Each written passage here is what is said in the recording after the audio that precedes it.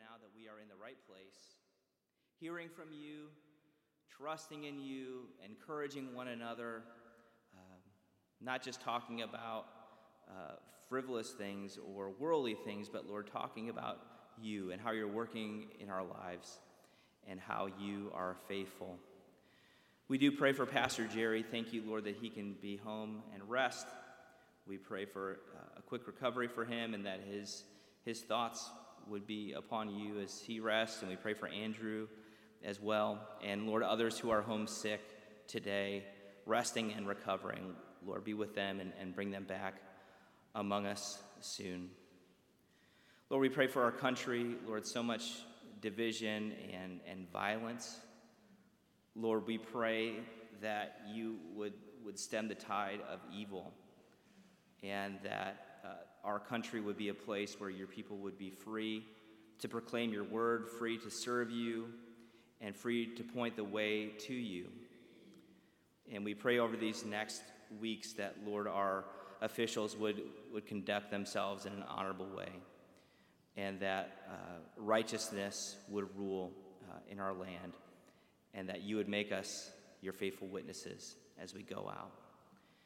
And Lord, many other unspoken requests, we lift them to you. We come before you, and we pray the prayer that you taught us to pray when you had us pray. Our Father, which art in heaven, hallowed be thy name. Thy kingdom come, thy will be done, on earth as it is in heaven. Give us this day our daily bread, and forgive us our debts as we forgive our debtors. And lead us not into temptation, but deliver us from evil. For thine is the kingdom, and the power, and the glory forever. Amen. I'll read the question, and then let's respond together. Question 55. How does Christ make intercession? Christ maketh intercession by his appearing in our nature continually before the Father in heaven, in the merit of his obedience and sacrifice on earth, declaring his will to have it applied to all believers, answering all accusations against them, and procuring quiet conscience, notwithstanding daily failings, access with boldness to the throne of grace, and acceptance of their persons and services. Excuse me. Question 56. How is Christ to be exalted in his coming again to judge the world? Christ is to be exalted in his coming again to judge the world, in that he who was unjustly judged and condemned by wicked men shall come again at the last day in great power, and in the full manifestation of his own glory and of his Father's, with all his holy angels, with a shout, with the voice of the archangel, and with the trumpet of God, to judge the world in righteousness. Wow. The first one reminded me of Christ's faithfulness to pray for us, even when we're not always faithful to pray for others. Christ is praying for you and for me. And then this vision of glory, of the victory that we have in Jesus that we can rejoice in. But we come to the time when we confess our sins, when we humble ourselves and say, Lord, we're growing, but we're still not perfect, and we need your grace to keep going. So please pray with me this prayer, which is for you in the bulletin. Almighty God, Father of our Lord Jesus Christ, maker of all things, judge of all mankind, we acknowledge and confess our many sins we have committed against your divine majesty. We do earnestly repent and are heartily sorry for these our wrongs. The remembrance of them is grievous to us. Have mercy upon us, most merciful Father, for your Son, our Lord Jesus' sake. Forgive us all that is past, and grant that we may ever hereafter serve and please you in newness of life, to the honor and glory of your name, through Jesus Christ our Lord. Amen. And this is something we need to remind ourselves of often. thinking about what we've done, but then thinking about what Jesus has done for us, to meditate upon that. Now receive this, the assurance of pardon from Psalm 85. You forgave the iniquity of your people. You covered all their sin. You withdrew all your wrath. You turned from your hot anger.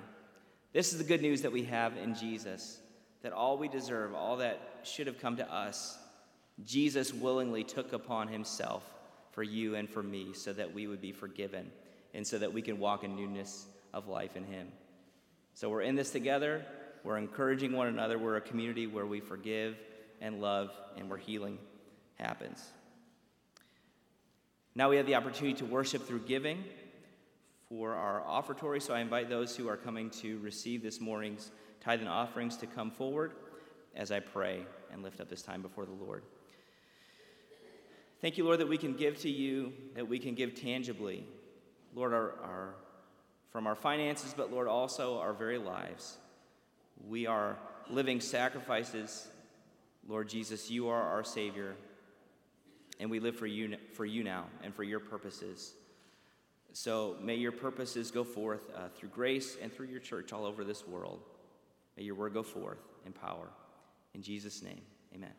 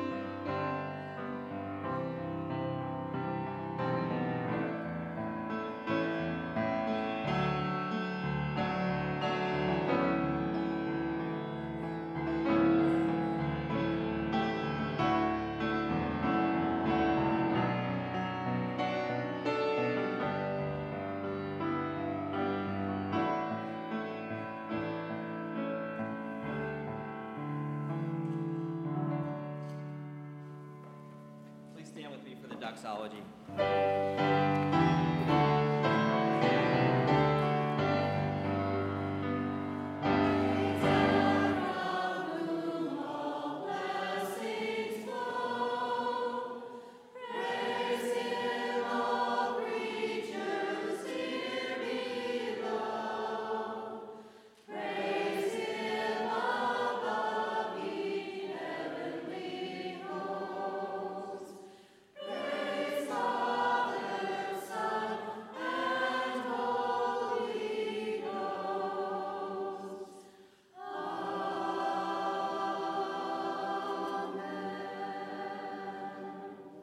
It is Phil's birthday today. So, happy birthday, brother. Praying for you and looking forward to hearing what God has to share through you. Thank you. It's a good birthday present to be able to preach to you this morning, to hear you sing. It's a beautiful song we just sang that goes along with this passage. So I'll be preaching from 1 John chapter 1. From verses 5 to 9. So if you would, you can turn in your Bibles to that passage, and I will read it and then pray. This is what the Apostle John says in his first letter. Chapter 1, verse 5. This is the message we have heard from him and proclaim to you, that God is light, and in him is no darkness at all. If we say we have fellowship with him while we walk in darkness, we lie and do not practice the truth. But if we walk in the light as he is in the light, we have fellowship with one another, and the blood of Jesus, his Son, cleanses us from all sin. If we say we have no sin, we deceive ourselves, and the truth is not in us. If we confess our sins, he is faithful and just to forgive us our sins and to cleanse us from all unrighteousness. If we say we have not sinned, we make him a liar, and his word is not in us. Please pray with me. Our Father, we thank you, and we ask now that you would grant your light, the light of your word, the light of your love, that it would flood this place, fill our hearts, that we would no longer walk in darkness, but would walk in the light, and that we would experience you, experience fellowship with you and one another, and change us by your word. In Jesus' name we pray. Amen. So I would like to talk about the fact that we were made to walk in the light, having fellowship with one another and fellowship with God. And that our sin plunged us into darkness, and the darkness blinds us. But through godly repentance, through faith in Jesus Christ, we can be restored to fellowship with God and with one another.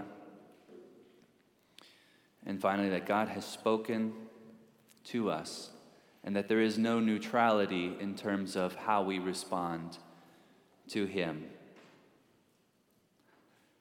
So we were made to walk in the light, and our sin plunged us into darkness. But through godly repentance, we can be restored to fellowship in the light. And lastly, we'll talk about how God has spoken. But by way of introduction, I want to just talk about fellowship for a minute. Because in this section here, John is assuming that you read the first few verses, in which he says that which we have seen and heard, in verse 3, we proclaim to you, so that you too may have fellowship with us. And indeed, our fellowship is with the Father and with his Son, Jesus Christ. So we were made to be in fellowship with one another. And we were made to be in fellowship with God.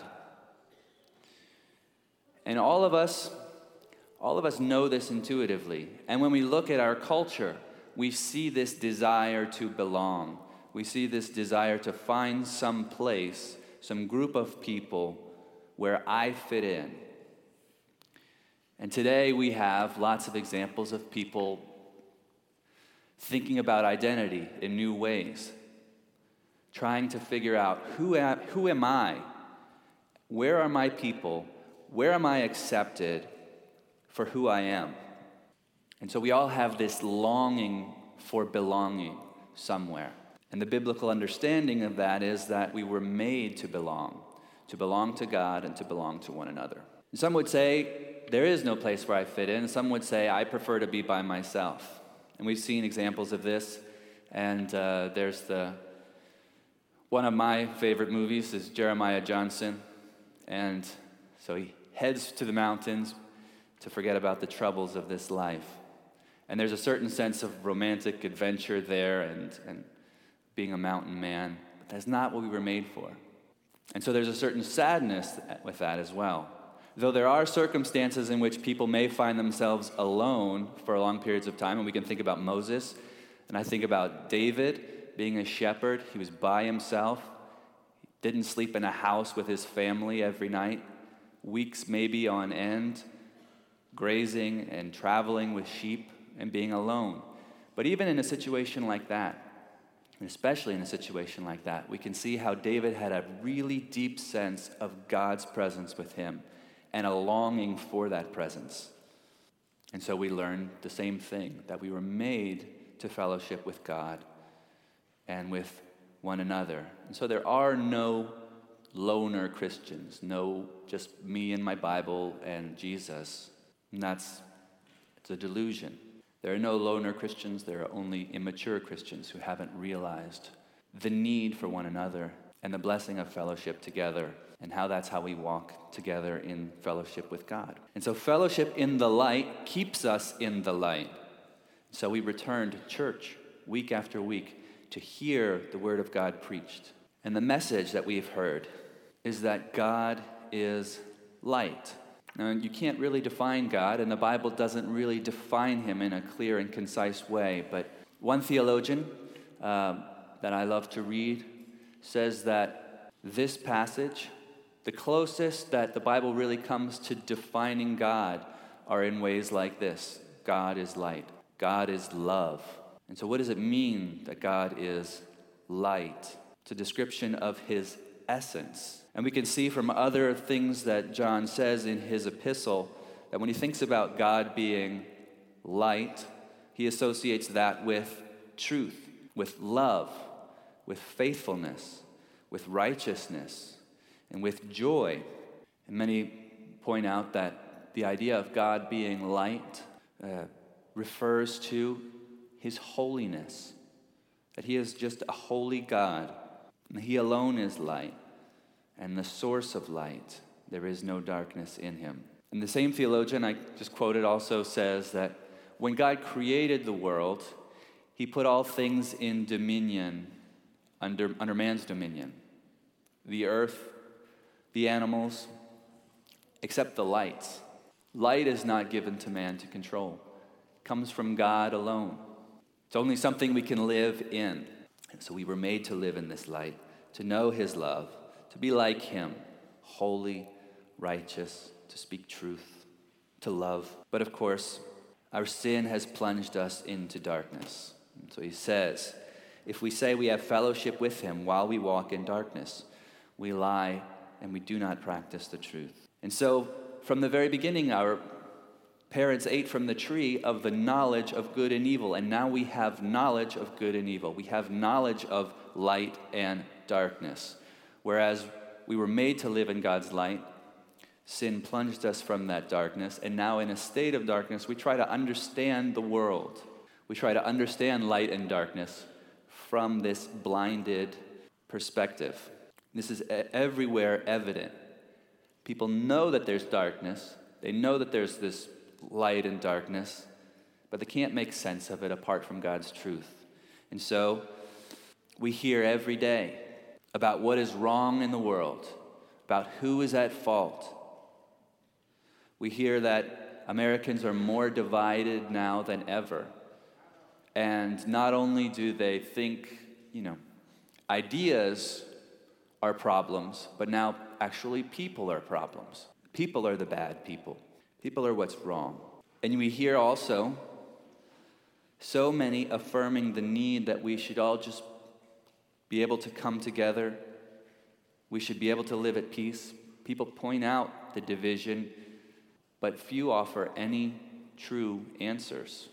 Because the answer is sin. And as we see in this passage, sin is something we're prone to deny. But you can't make sense of light and darkness apart from sin. You can't avoid the darkness if you avoid sin.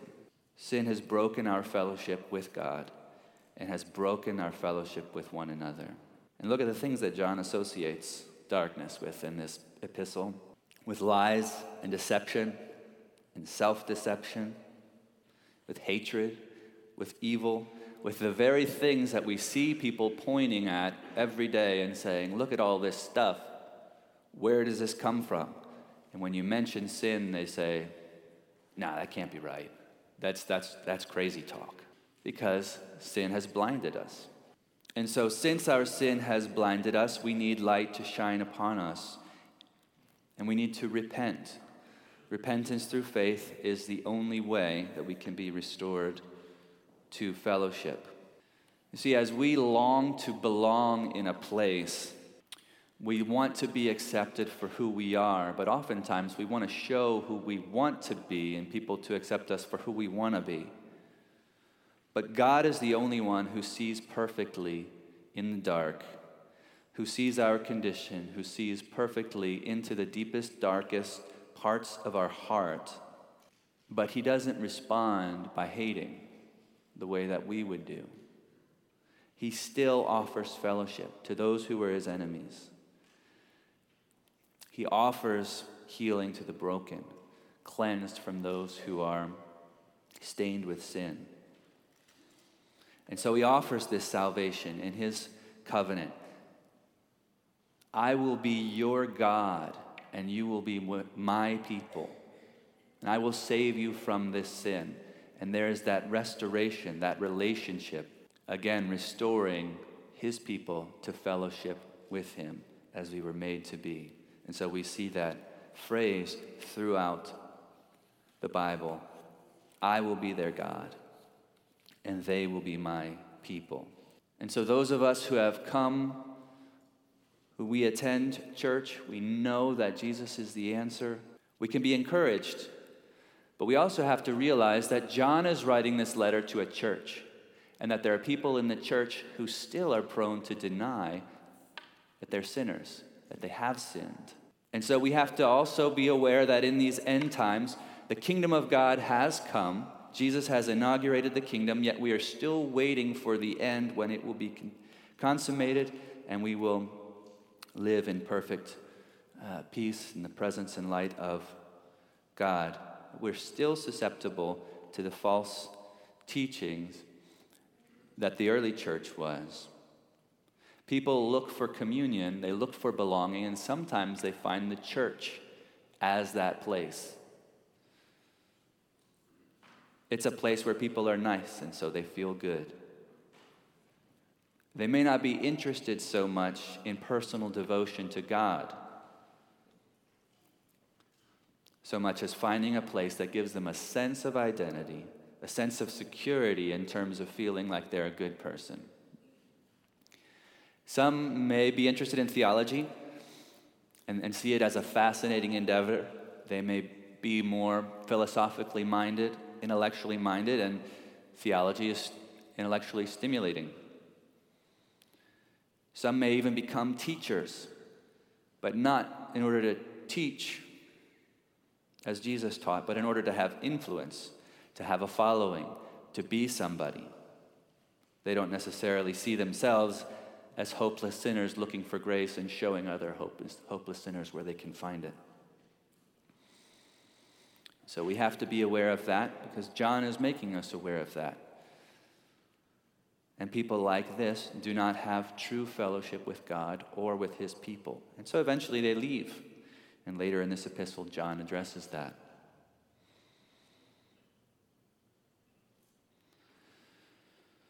And so we must not be fooled by people like that.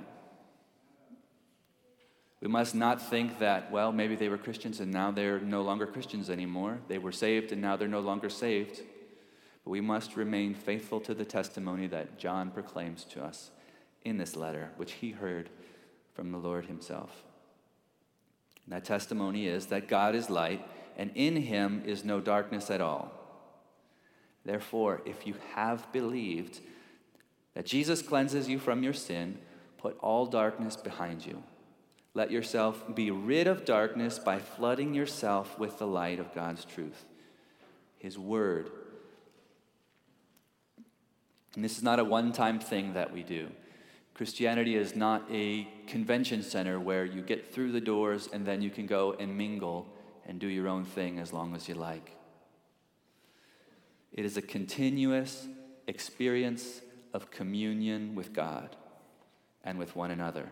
And so we return week after week after week to be reminded by the word of our need for cleansing from sin. And so we come back to worship the name of our Lord and participate in the sacraments in remembrance of him who died for us. Because somewhere, someone who's claiming to have fellowship is walking in darkness. And perhaps you have been tempted to take a walk in the dark this week. Or maybe you have. Or maybe you have been lingering on a dark street corner for some time. You know this, and God knows this. We have to remember that we are prone to deceive ourselves, which is why John reminds us to walk in the light, as he is in the light. Do not neglect communion with God. And those who say they believe, yet don't feel the need for church, it's suspicious, because we know that when we come back here, we're convicted of our need to continually confess our sins and receive the cleansing that comes through faith in Jesus. And when you neglect communion with God, you are more prone to deceiving yourself that you have no sin to confess, or that you have not sinned. And this is a very dangerous place to be in. And it's easy. I remember about a year ago, working at the post office in Christmas time. Sundays are a big thing, and so I had to work some Sundays. And after a few Sundays, my paycheck got bigger, and it was kind of fun. You know, I didn't like going to work while my family was at home, but at least you're there. It's kind of a relaxed environment. You're working. You can get used to it. And I just remember feeling how easy it would be to say, I can go to church less. I can work more on Sundays. Wouldn't that be, wouldn't that be good? I could see, for those who have that temptation, where it comes from. And so it was a personal reminder. It doesn't matter how long you've been going to church. I grew up in church. I can't remember a Sunday I missed just because I didn't feel like going. But even still, it's dangerous to neglect communing with the saints. And so we are reminded by John, walk in the light. And our testimony, our walk, is a testimony, not only about what we believe, but also about what we think God has said or hasn't said. I want to draw your attention to verse 10. If we say we have not sinned, we make him a liar, and his word is not in us. Have you ever thought of yourself calling God a liar? It's not something that has crossed my mind much. But in our actions, the way we live, the way we respond to our sin implies something about what we think God has said or hasn't said. And this separates true teaching from false teaching. True teaching starts with what God has said, and false teaching starts with what we want to say. And John here is reminding us that God has spoken. We have heard a message and we proclaim it to you. And he has spoken. And what has he said? He is light and we are sinners. And that we need him and the salvation that comes only through him. As fallen people, we are naturally averse to repentance and true faith. And we form our ideas about ourselves, that I'm not so bad, that I'm a good person, and if there is a heaven, I'll get in. I may not be perfect, but I'm not really a sinner. Or maybe I am a sinner, but I'll be forgiven. Or maybe even some say, I would probably go to hell, but I would prefer that. That was the kind of company that I prefer. I don't know about you, but I've heard these things many times throughout my life as I've had conversations with people. But God has spoken. And here's what Jesus says. When he's standing before Pilate, Pilate says to him, "So you're a king?" And he says, "For this I was born, and for this reason I came into the world, to testify to the truth." So God has spoken to us. In these last days, he has spoken to us, as the book of Hebrews begins by saying. Spoken to us through his Son. I testify to the truth, and everyone who is of the truth listens to my voice, says Jesus. And Jesus is talking to his brothers in John chapter 7, They're trying to get him to go up to Jerusalem to do all of his fancy miracles, and everybody will believe in him. And he says, the world can't hate you. The world doesn't hate you, but it hates me because I testify about it, that its works are evil. And he says that he came to seek and save the lost. And so he began his ministry, calling for repentance and for faith. So God's testimony to us through Jesus is repent. You are in darkness. I am the light.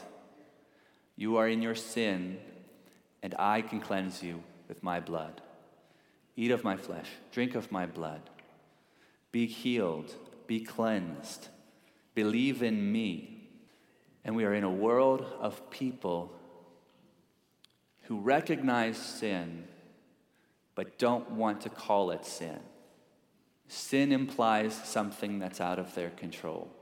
Or if they call it sin, then they minimize the judgment for sin. God won't really. God hasn't said that. Has God really said? I don't know about that. And over and over again, we delude ourselves with lies. Lies about ourselves, lies about our sin, lies about God. And in so doing, we make him a liar. We call him a liar. How dangerous a place to be in. And it is a great blessing that he has given us faith, that we can hear this and that we can repent. And it's a reminder that we still need to repent.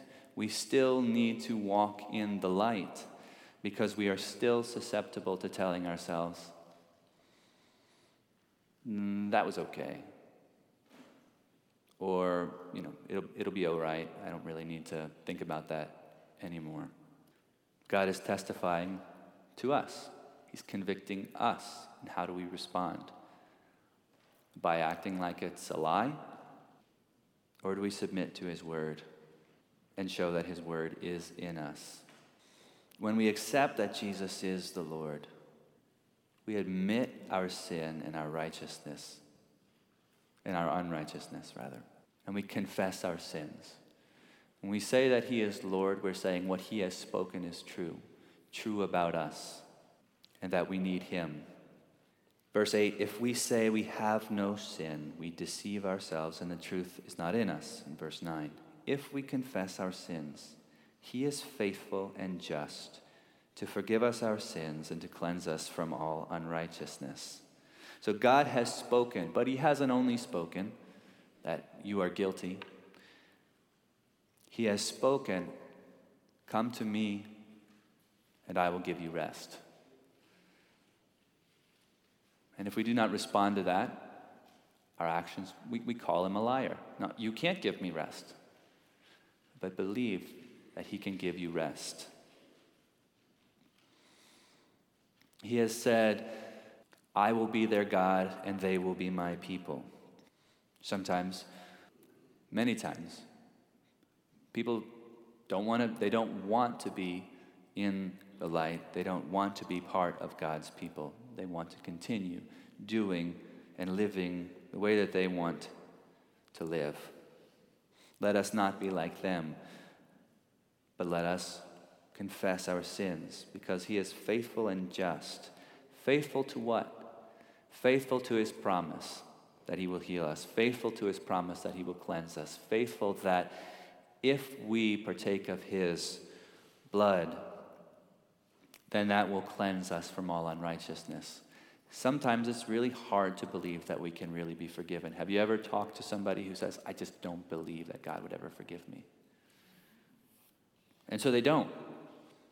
It's another lie, part of the blindness of sin, the darkness from which we must be saved. God says, I will save you. How can we believe this? Because he sent his son to die. He did not spare his own son. And so we come. in faith and repentance, recognizing that our fellowship with God is not because we realized it was a good thing and we made the grade, but that he cleanses us from all unrighteousness. He is the one who is faithful. Though we are faithless, he is faithful. And he is just. He is righteous. And when we see our unrighteousness, we can trust that God is our righteousness, that Jesus is our righteousness. So hear these words. If we say we have no sin, we deceive ourselves and the truth is not in us. If we confess our sins, he is faithful and just to forgive us our sins and to cleanse us from all unrighteousness. We've been learning about this in the book of Hebrews. I'm going to go into chapter 2, because my little children, he says in chapter 2, I am writing these things so that you may not sin. But if anyone does sin, we have an advocate with the Father, Jesus Christ, the righteous. He is the propitiation for our sins, and not ours only, but also for the sins of the world. When we are restored to fellowship with God, when we realize that it's not because it came from us, that it's not because of who we are, but because of who he is, then we find a place of belonging. We find where we were made to be all along, where we were created to live in relationship with him. Then we find the fellowship that we're looking for with one another, because we realize that I don't have to be accepted by you because of who I am, and I don't have to accept you because of who you are. Rather, we love each other because we've all received the love that God has given to us. And so it's not about who is like me, how I am, but realizing that we're all lost. I don't have to worry what you think about me, and you don't have to worry what I think about you. Because at the end of the day, we can love each other knowing that God saved you. You know, how did this person get saved? And then you can look in the mirror and say, God saved you?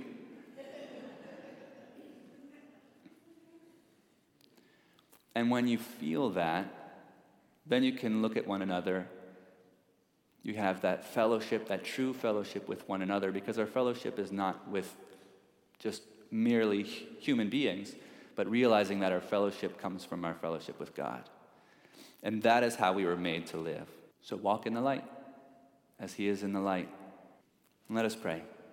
Father, we give you thanks because you are good, not because we are good, but because while we were lost in darkness, while we were dead in our sins, you made the light shine in the darkness, that the people in darkness would see a great light, bringing hope to the hopeless.